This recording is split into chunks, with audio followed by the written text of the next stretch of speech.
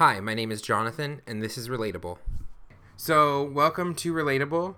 You are the first person that I'm doing a Skype call with. So hopefully, the sound quality and stuff is good.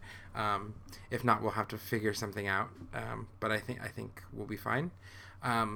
But thank you for coming on. Thank you. I'm talking with my friend Joa. And Joa, we actually know each other because of my friend Nixon, who I went to college with. And I met you... When did we meet? A couple years ago at my sister's wedding? Or was it Is it me or Jason? No, well, I mean, I met Jason back in college. Because right? you came to visit, was it in 2016 or 15? 15 or 16, either one of those years. And you came to visit, and we were doing our floors. Was it around Christmas? I think it was after Christmas. Okay.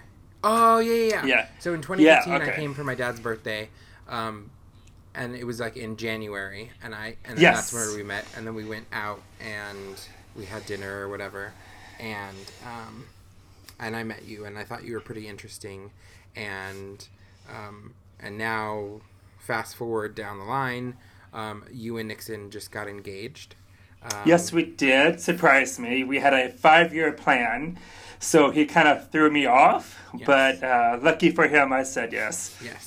Apparently, there's a lot of engagements going on in my podcast. People are committing their lives, and I'm over here single, but that's fine. So let's talk about you, and let's just go back to the beginning. Let's talk about where did you come from? Where are you from? And tell me a little bit about you and growing up and your family. Sure. I am originally from Lafayette, Louisiana, which is a Canadian Cajun culture. I was born in 1984. So Lafayette is south central of Louisiana. It's sort of not into the bayou, but sort of the bayou. So I was pretty much raised there all my life. We lived in a tiny little city called Carencro, which was maybe 10, 15 minutes outside of Lafayette. What's interesting is that I was raised in two different cultures. My father is African American, and my mother is Caucasian. And it's kind of funny because I don't look like I am African American at all. Nobody would suspect it unless I tell them. And then, of course, they always no way, prove it to me. And I'm like, oh, well, how am I supposed to prove it to you? Whatever. So so I was, raised in sort of those two worlds where I really never saw color. I just saw culture and kind of what flowed in my blood. So, when people talk about, the blacks or the whites, it doesn't hit me until when I see, politics or whatever, and I'm like, oh, well, I have a different view of that. I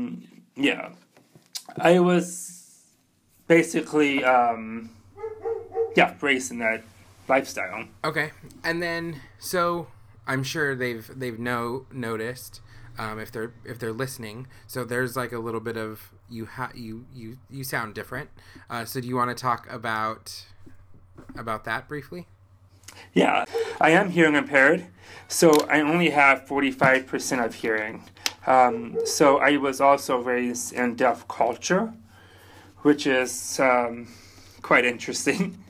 My mother and my family really didn't know sign language at all, so she found out that I was not responding as I should be when I was 3. And we were actually living in New York during that time for a little while. And my mother sent me to a doctor, of course, and they found out that I had a hearing impairment. And in the city that we lived, there was a deaf school. So they went ahead and sent me to the deaf school at age 3. And I started learning sign language. And during that time period, my mother didn't learn sign language. None of my family did, because the doctors were like, no, he needs to learn how to live in the hearing world as well.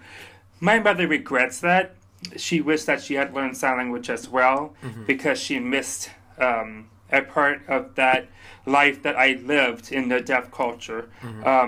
Why she just didn't pick it up and learn it, I don't know, but I won't blame her for that. Yeah.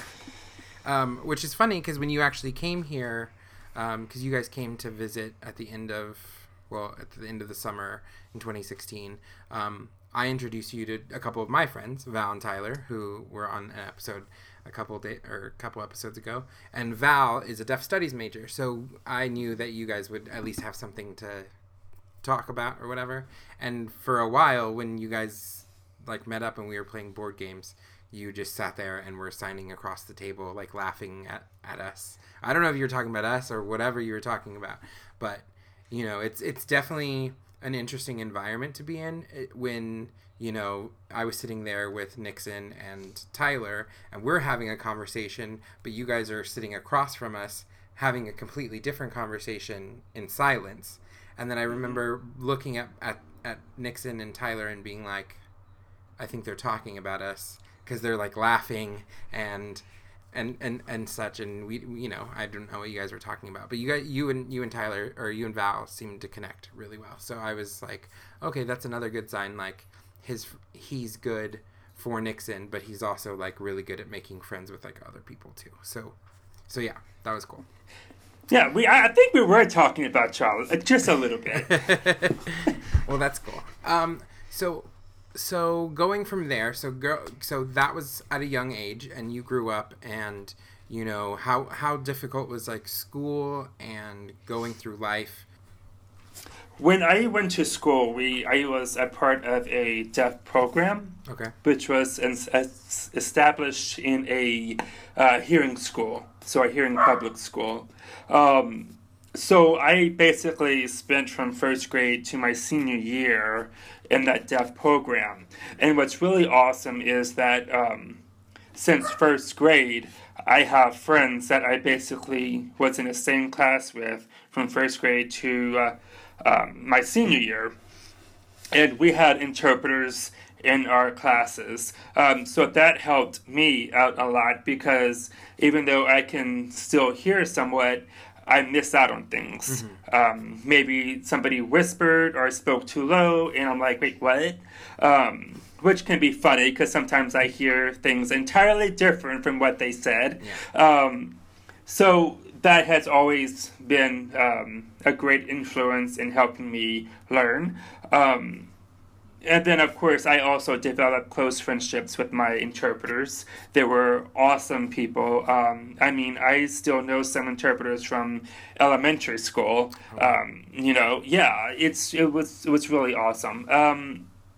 As learning, it was a challenge. I have a little bit of a learning disability, and so basically, I had to learn differently than other students, but it didn't stop me from, having a great education in the public school system in Lafayette, Louisiana. So other than your family, when you were growing up, did you have a support system in religion or? Growing up, I was surrounded by a lot of Catholic influence. So my whole family, was born and raised Catholic. It's a very heavy, influential Catholic faith in South Louisiana. So growing up, you go to church every Sunday, but towards middle and high school, in my parish, there's youth groups. So I really became involved in youth groups. So every 2 weeks we'd have youth group. But, that was an influence of giving me something to kind of attach to in a way that kind of gives me a identity as a Catholic. We did things. I got to know people that had the same interest. And then I had adults that were always supportive. Anything that we need to talk about. As I look back, it was a way to kind of hide as well from who I really was. When you're Catholic, you have to follow all these rules and all these dogmas, and that's basically how I did. My grandmother, she was this very conservative Cajun Catholic, So, but at the same time, she was a great influence on teaching me about my faith. She was one of those people that prayed the rosary every morning with her morning coffee.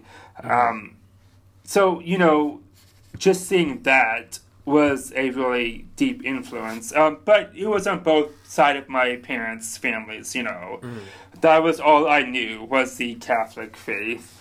We didn't question it, We did what, the Catholic Church said during that time. Yeah.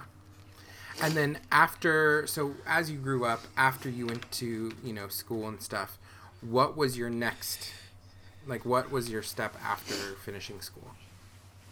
Well, during high school, I think every Catholic will, testify to this, that you always ask the question, hey, have you ever thought about becoming a priest? Or, hey, have you ever thought about becoming a nun? That question always lingers throughout your, school years. But I really took interest in the priesthood because I felt that I wanted to do good to society. But then there was another part of kind of scared of who I was. I knew something was different about me.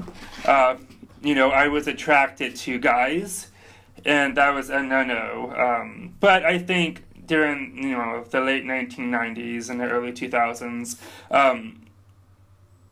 gay culture was still, really growing, and, the LGBTQ community was still trying to develop who they were. So I really didn't have the resources or, to be able to really talk to people about it. It was, in my family, it really wasn't spoken of. It was unheard of.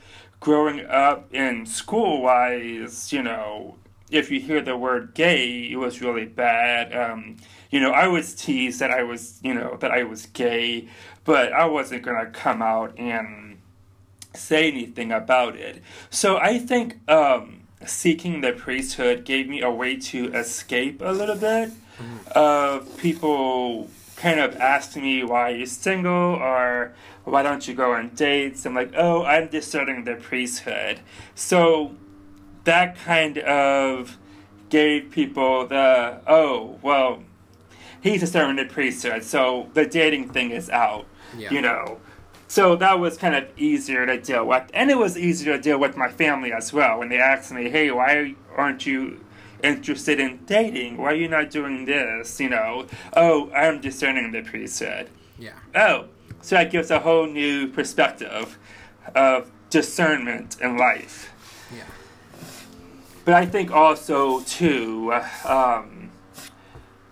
going through a lot in life, I'm a sexual abuse survivor. So, holding all that pain and that, festering wounds in me, I needed to escape somehow, too. And it's really weird how my thinking process was. But, again, I felt that what I went through, I wanted to do good to society. Yeah. When did you first know you were different? And, being already, religious, and you have this, hearing issue, and you're going through these challenges, did you ever feel at a point like, oh, I'm dealing with this, and then now I have this stacked on top, and then I have this other stacked on top. Was it ever like a lot? Like, did you ever have like those moments of thinking like, why me? Like, why is it all piling in on me? Like, why am I having to go through this? Yes. I have to say something humorous. When I first knew that I was gay, it was in second grade. Mm-hmm. I remember watching the first Power Rangers episode in second grade, and I saw Billy, the Blue Ranger. Uh-huh. I was very attracted to Billy. Who is gay, by the way, in real life. Yes, and it was really, really interesting. And then of course, going through the whole Power Rangers, throughout the years, I was just totally attracted to Billy, but I didn't understand until later. I was like, oh, that's why I was attracted to him. Yeah. But dealing with homosexuality, being gay, I just didn't speak about it. So that was the first issue of growing up. The second issue of growing up was being sexually abused by my own father. That was very, very difficult. It happened when I was 15 years old. And it was something that just kind of tore me up. So, being gay, hiding that, being sexually abused, hiding that, and also, being teased in middle school and high school at times. Mm-hmm. That's a third thing being added onto that.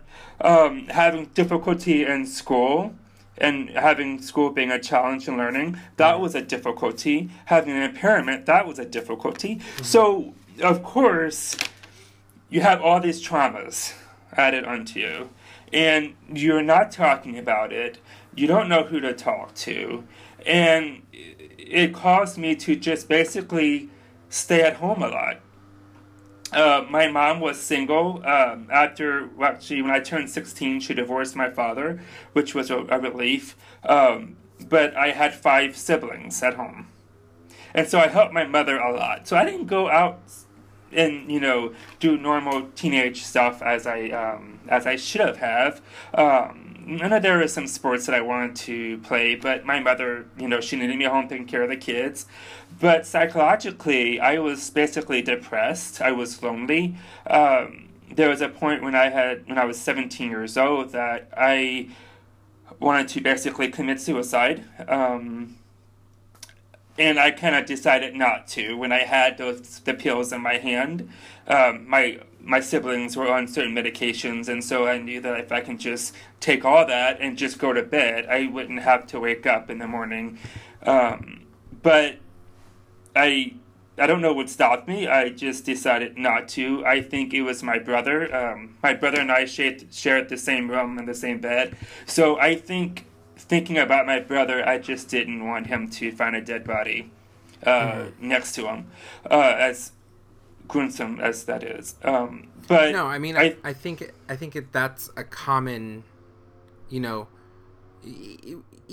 I mean, there's a lot of trauma in your situation, but I feel like even being gay, like, there's multiple times that, like, you're just dealing with it and admitting it to yourself, where you think, maybe this is just an out, like, maybe this is my opportunity to just, like, get out and not even think about it. And that's, I know that's horrible to say, but it's just something that comes up. Even if you're never going to act on it, you're just, it's there. And to even to make it, like, to have your mind say that's okay to have that thought is horrible. It's an issue. And I think back then, when I was 17, we didn't have the support that we needed. Not like today. Today, people know. They're learning. They're making resources available. But going back to faith, I think religion, again, helped me out in a way that I can channel some of this. So around, 17 and after that whole mindset episode that I had, religion was sort of my safety net. It was something that I kind of grasped onto. I was a strong believer in Jesus. I felt that I had a relationship with him. So I would go to the chapel often. Part of it was to get away from home, but part of it too was to be with God. And in high school, I belonged to a youth group, St. Ed's youth group. And the youth group leader, Darlene, was absolutely amazing. Of course, she had no idea, really, the depth of what was going on, but she kind of knew I struggled. So, she always, pulled me aside. How are you doing? I would always talk to her in her office. She was present in a way that I needed somebody. And of course, during that time period, I was really discerning the seminary, becoming a priest. It gave me a leeway to be somebody, because I didn't know who I was. I didn't know who I was going to be, and I was too afraid to come out to be that person that, I should be. So being a priest would give me an identity, make me feel in control, make me feel like I can be somebody good. And I think back then I didn't feel like I was a good person. So I felt the seminary would make me a good person, which was ridiculous because I was an absolutely brave and good person. I just didn't know. So after high school, I worked a bit. For about a year, I worked at a grocery store. And then I entered seminary in 2006. So I graduated in 2004, and then I took a year off, and I went into seminary in 2006. The vocation director during that time kind of threw the application at me, and he said, fill it out and, send it back to me, and we'll get you started in the process of entering in the seminary. So I was like, okay. So I was pretty excited. Again, I had my intentions were good to entering seminary. I was pretty excited. My mother was excited. My grandmother was excited. I went visit the seminary. I thought it was pretty awesome. It was St. Joseph Seminary College. It was ran by the Benedictine monks that was established in Covington, Louisiana in 1908. And their ministry was basically teaching seminarians to be educated towards the priesthood. So how long were you there? And of all the things that you learned there, I'm sure you still involve some of them on your daily life, because I feel like you're still connected to your faith. Am I correct? Yes. So when I entered seminary, there was about 80 guys there. St. Joseph Seminary College was a minor seminary, which means that you basically still go through your normal courses of classes. And it was geared towards liberal arts and philosophy. So everybody studied that. And what that is supposed to do is prepare you towards major seminary for theology. So the minor seminary focused on human, spiritual, intellectual, and pastoral formation. So they focus on those four things in order to prepare you to be a priest one day. So when I went in 2006, basically, I still had all my traumas from the past. I still had all my issues. So nothing left me. And going into that environment of 80 other men was quite interesting because everybody had their own issues. When I first entered, I was basically very shy. I kind of stayed in my own room. I was very lonely. I had, I was overweight. I didn't like myself. It was hard.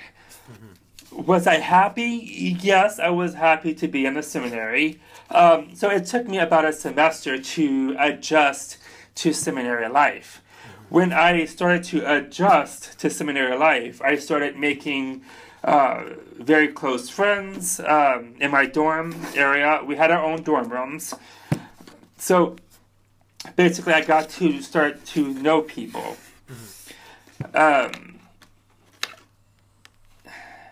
There were some of the monks that were in charge of, like a dean of students. Some were teachers. We had lay teachers. We had one professor that was an atheist. He taught biology. We had one professor that was a Mormon. Our librarian in the seminary was Jewish. So we had kind of like a little mixture of professors, because basically, you're teaching a normal class like biology. Everybody has to have biology. Yeah, so it was quite interesting. I've gotten to know the monks as well because St. Joseph Abbey was right next to the seminary. So I got to know the monks very well, and I started to get to know the Benedictine spirituality. Okay. Under the rule of Saint Benedict. So I really kind of became begin to have an understanding of that type of spirituality, which that was already being attractive to me. So basically, seminary life was just the beginning of learning who I was. You said, your traumas don't leave you. So how do you deal with them in there? It was very complicated. The first issue that I dealt with was being gay when I was in the seminary. And that was very difficult. There were some seminarians that I was attracted to. And I just didn't... how do you deal with that when your life is all messy? And plus, when you're in a seminary and you can't come out publicly, there's, again, dogmas and theologies and the catechism that you have to follow. There was always a great fear that somebody would find out that you were gay. Yeah. Because, there are some guys who are sort of on gay witch hunting, that, if they thought you were gay, they would, tell somebody, and it was just always that fear. And sorry, what would happen if they did find out? Basically, you'll be ousted out. Now, spiritual directors, every seminarian had a spiritual director in the process of seminary. And spiritual direction was just talking about your spiritual life with the director about God, about your life, how does God fit into it. My spiritual director knew I was gay. That was like after a year I was at the seminary, I told my spiritual director, but it was very awkward. It's like they didn't really know how to kind of work with it and deal with it. They're like, oh, well, just keep it to yourself. Okay. That was kind of like a hush-hush secret thing. But I started making very close friends in my freshman year. After my freshman year, my sophomore year was the year that I kind of really began to figure out a little bit of my messiness. So I was really close with one of my friends, and every once in a while I would have these breakdowns. And, nobody ever thought to say, hey, go see a counselor. Yeah. It was always, pray about it, or speak to your spiritual director, or, but again, you hold everything in, and it's just pastoral formation and the human formation just basically sucked because it wasn't authentic. Yeah. You know, excuse my Yiddish, but it was fucked up. And I was speaking to a friend of mine one day in my sophomore year, and there was this guy that I was really attracted to, and I just didn't know how to handle it anymore. And I had mentioned something about liking guys in our conversation. And my friend was sitting on his bed, and he just got up and was like, "Wait, what? Are you gay?" And that was the first time that I admitted to myself that I was gay. And I broke down crying. And my friend, told me that he was gay. And then I found out there was this gay clique in the seminary, which I didn't even know existed. So it was a blessing at the same time, because then I began to understand I wasn't alone. Yeah. So, I began to find out a lot of my friends in the seminary were gay, and I began to understand that a majority of the guys in seminary was gay. So, either they were running for themselves, some of them really wanted to be priests, but when you're in your early 20s, even, we had some guys who were 16 in seminary, 17 and 18 in seminary. Yeah. You're still growing up. You're still learning who you are. So it was fair enough for me to admit that I was gay. It was fair enough for me to go through that process. So we basically kept that to ourselves, except when we got together. We had a dean of students that was a complete asshole. I think he was miserable in life. I think some of us knew that. He was a monk, a Benedictine. And, there were a few other people, too, that just kind of, I just questioned, But who I was to question, I was, fucked up as well. Yeah. But after my junior year of actually, it was during my junior year. I ended up falling in love with a guy. He was from Mexico, and we dated. So, Wait, where was this guy? This guy was from Austin, Texas, and he was originally from Mexico. So you were in school together? Yeah, school together. Yes. So he was studying for the Diocese of Austin, Texas, and he's a priest now, from what I know. But yeah, we dated for several months, and our relationship was very hidden. I think there were a few people who sort of figure it out but couldn't prove it. But it was probably one of the most intense relationship that I have been in, and that was really my first gay relationship. Yeah. So, I would bring my Latin books to his dorm, having people think we're going to study together, which was bullshit, because, we would go fuck and, talk and do all these things that a person does in a relationship. Yeah. And after a few months, he broke it off because he wanted to continue in seminary. He was a year above me, and so he basically wanted to graduate and move on to major seminary. So I didn't fault him for that. I don't think I was extremely happy with it. I originally wanted to leave, and he didn't, and I was like, whatever. So our communication was, not so well, too. So basically, we broke up. Of course, there's always kind of dramas in the seminary, but I decided to join the Benedictine monastery, which was right next door. So I knew the vocation director for the monastery, and I made the decision to join the abbey, which is like, what? But I think, I was attracted to the Benedictine lifestyle, and I thought being a monk would be pretty cool.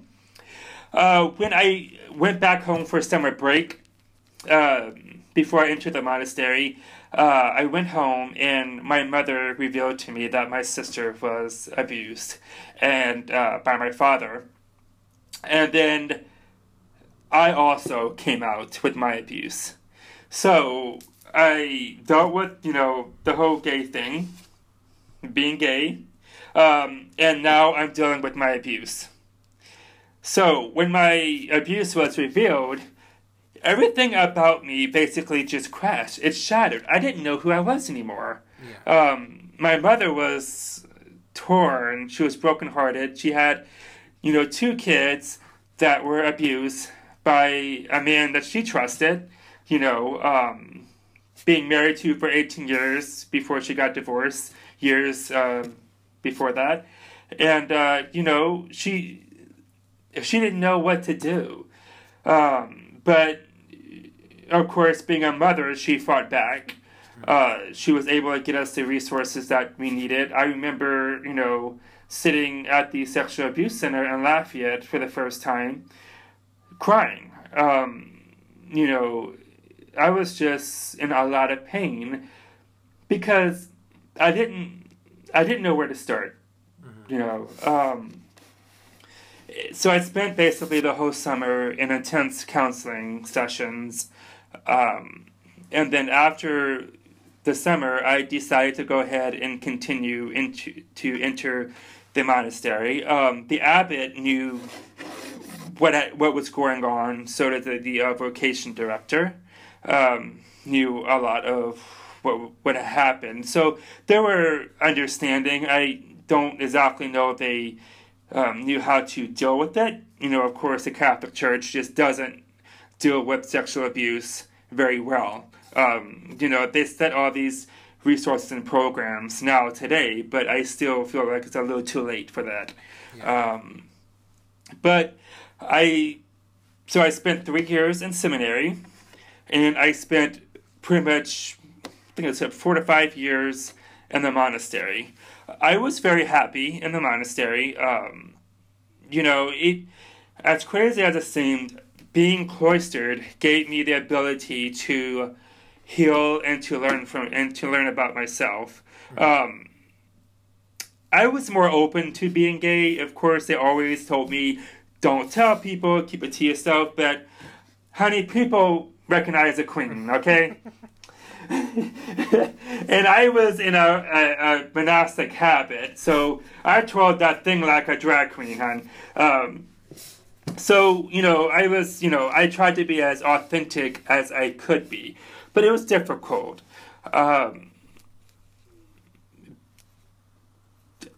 There were about 40 monks there.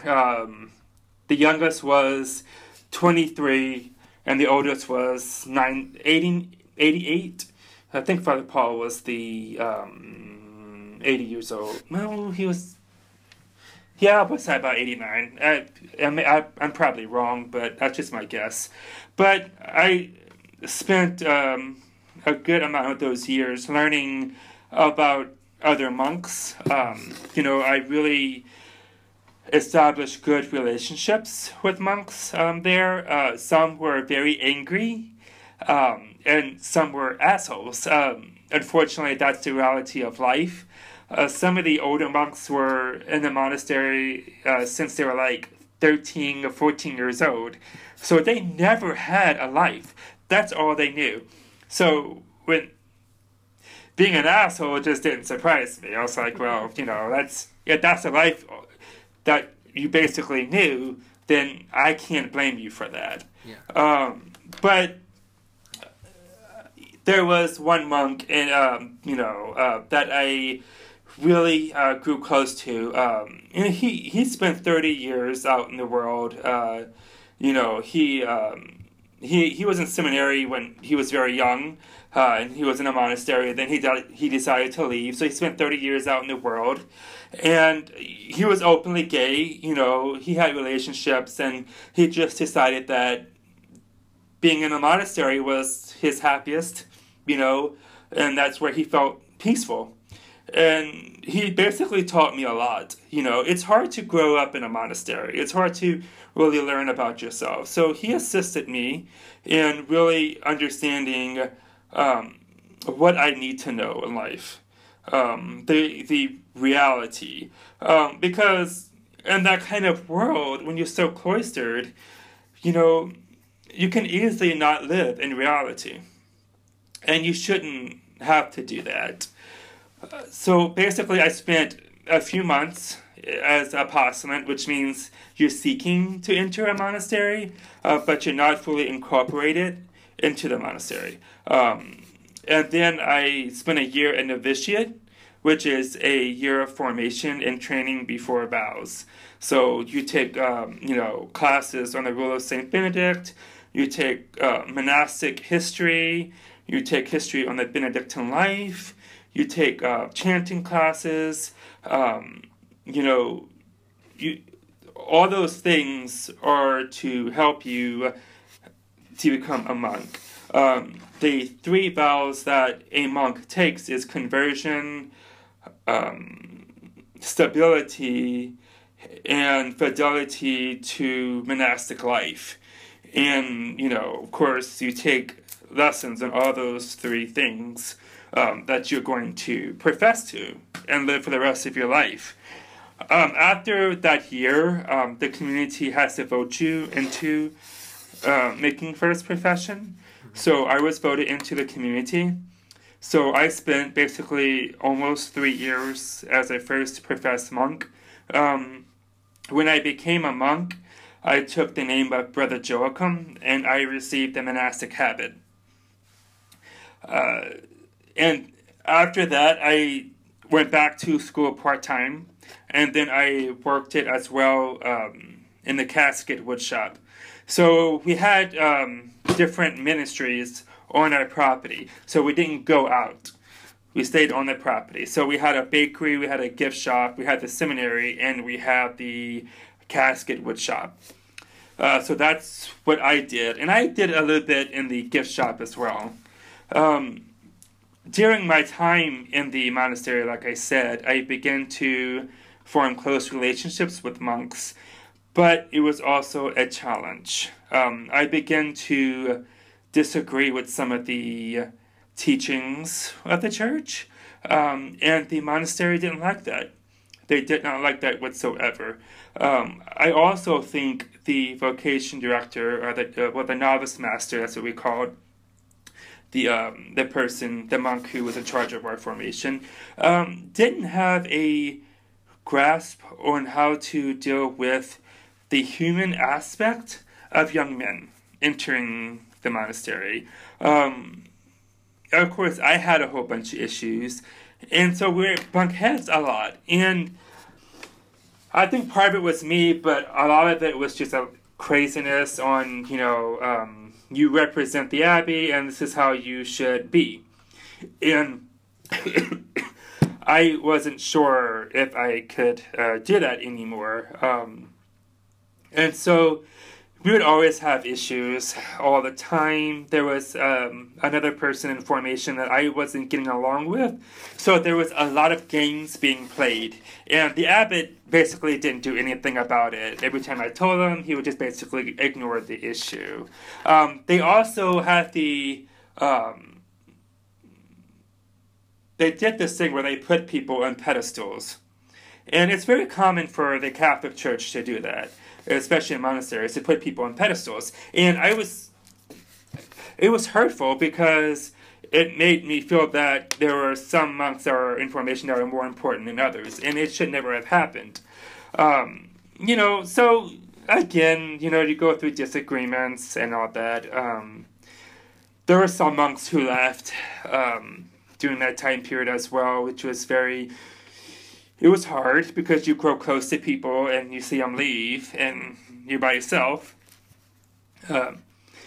I went to the abbot, I think it was in my second year or my third year, and I basically told him, look, I need to go see a psychologist. I need help.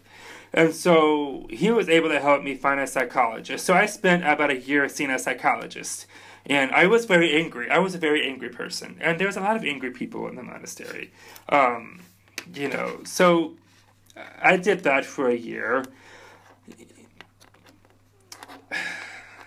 Just learning again how to be me, how to be my true self. And the monks wouldn't let me do that. So it came to a period where the novice master called me into his office and said basically, either you leave or I'll kick you out because I have the power. So the novice master has a sosei in your formation, and it doesn't matter if the community votes you in or not. If the novice master feels you're not fit for the life, he can basically oust you out. And so hearing that from him, of course, angered me, but it also scared me because it gave me no choice but to leave because I didn't want to be kicked out. So I went away for about a week to another monastery just to get away and to think.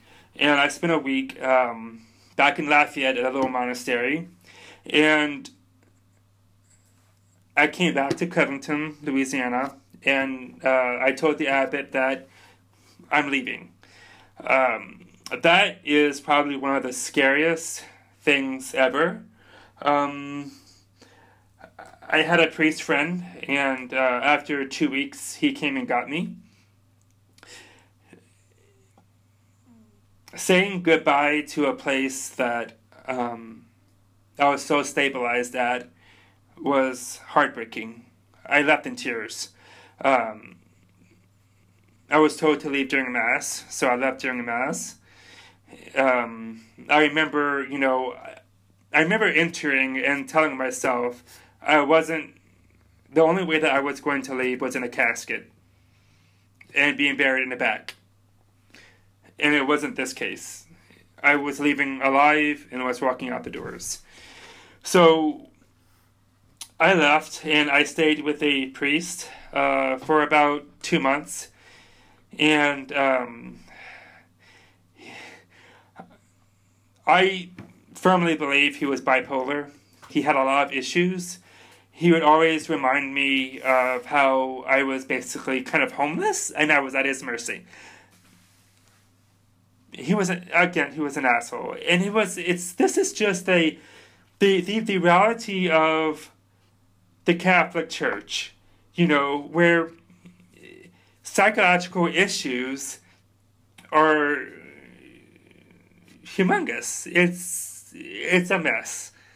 And they're not dealing with it. And so that's why they constantly are having all these issues.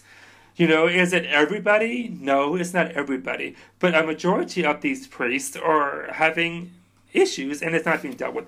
But I stayed for 2 months, and I had notified him that I was able to get an apartment. So I got an apartment, and I said, look, in 2 weeks I'll be moving out because I have some stability now. And he basically decided, well, you got an apartment, you can go ahead and leave now. So he kicked me out. So my mom, of course, was like, I can't believe this, just come back home. So I did. I stayed at my parents' house, which, everybody knows when you stay with your parents, it can be tough because, my mother and I are so different. Mm-hmm. And so after 2 weeks, I was ready to get out. But she kind of helped me as well to get established. My grandmother helped me get established. It was extremely depressing. And it was hard because I never paid bills. I never lived on my own. I really didn't know what to do. Mm-hmm. I come from living with 40 people, and now I'm living by myself, having to take care of things by myself. So I was able to actually get a job working with at-risk kids, and then I got a part-time job at JCPenney's, and then with Delta Airlines later. But throughout those 3 years before moving to Kansas City, I went through a majority of depression. And, I just didn't know what to do. I had a lot of friends who abandoned me when I left the monastery. I had no connections to anybody anymore. I had one priest who I always still consider him as my spiritual father. He supported me as much as he can. But, I went through a severe depression that led to, again, thoughts of intense suicide. And of course, I became a hoe. I slept around, and I think people understand that. You've been celibate for how many years, now, and you're trying to find yourself. And, thanks to that one person that introduced me to Grindr,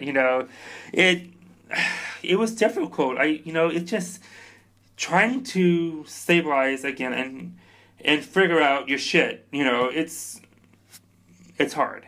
But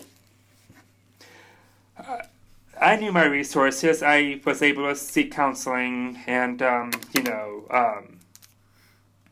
before I moved to Kansas City, about a couple of months before that, I got a text message on Facebook, and it was Jason Nixon, and it was really at a perfect time when I needed somebody, and we started talking back and forth, and we started talking on the phone. And during that time, I was working full-time with Delta Airlines, and so I flew for free on standby. And so I said, hey, why don't I just come visit you in Kansas City? And so I had that planned. I got cold feet, so I wasn't going to go. And Jason basically kind of went off on me on the phone. And he was like, you put me through all the... Yes, as he does. And he was like, you put me through this. You need to communicate to me of why you're doing this. And of course, I broke down because I was scared. And, it's that whole trust issue. And so after we talked it out, I decided to go ahead and go visit him. So I visited him. And our first time seeing each other was... sort of magical, we were both nervous, like, oh, crap, is it really going to be like we think it is? And it was exactly what we expected it to be. And so I flew almost every weekend to Kansas City to be with him. And after a few months, we decided to make a commitment, and I basically got rid of a whole bunch of my stuff, hopped in my car. I told my mother bye because I wanted to get away from the state of Louisiana as well. And I drove up and I moved in with Jason, and we're now engaged. Long story short. Long story short. Well, good. And you're in school and you're working right now? Yes, I'm actually in school. I'm in Columbia College, and I'm studying criminal justice. Nice. I graduate in December, and I currently work at a homeless shelter called Restart. So basically, I work with homeless youth. Nice. So, yeah, we basically answer a hotline phone call 24 hours, always open. We deal with a lot of youth that come off the streets. We deal a lot with LGBT homeless youth as well. Of course, we deal with crisis intervention, suicide intervention, and all those things that are an issue in today's homeless youth.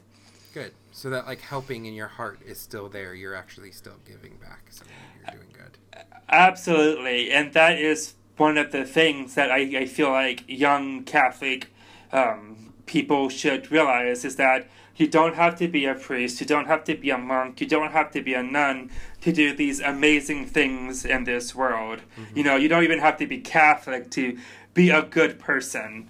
And once you realize that, then you're more free to be your authentic true self. And when you're your authentic true self, I feel like you are able to do more good in society. Mm-hmm. Good. Well, that was a cool story. Thank you for sharing. Thank you for letting me share. Of course. I think that there's a lot of relatable stuff in there, and there's some information that people can pull out and use, and it was awesome. So I want to say thank you again. I feel like there's more stories in there that you touched on that we can go back in the future, which we will go back in the future.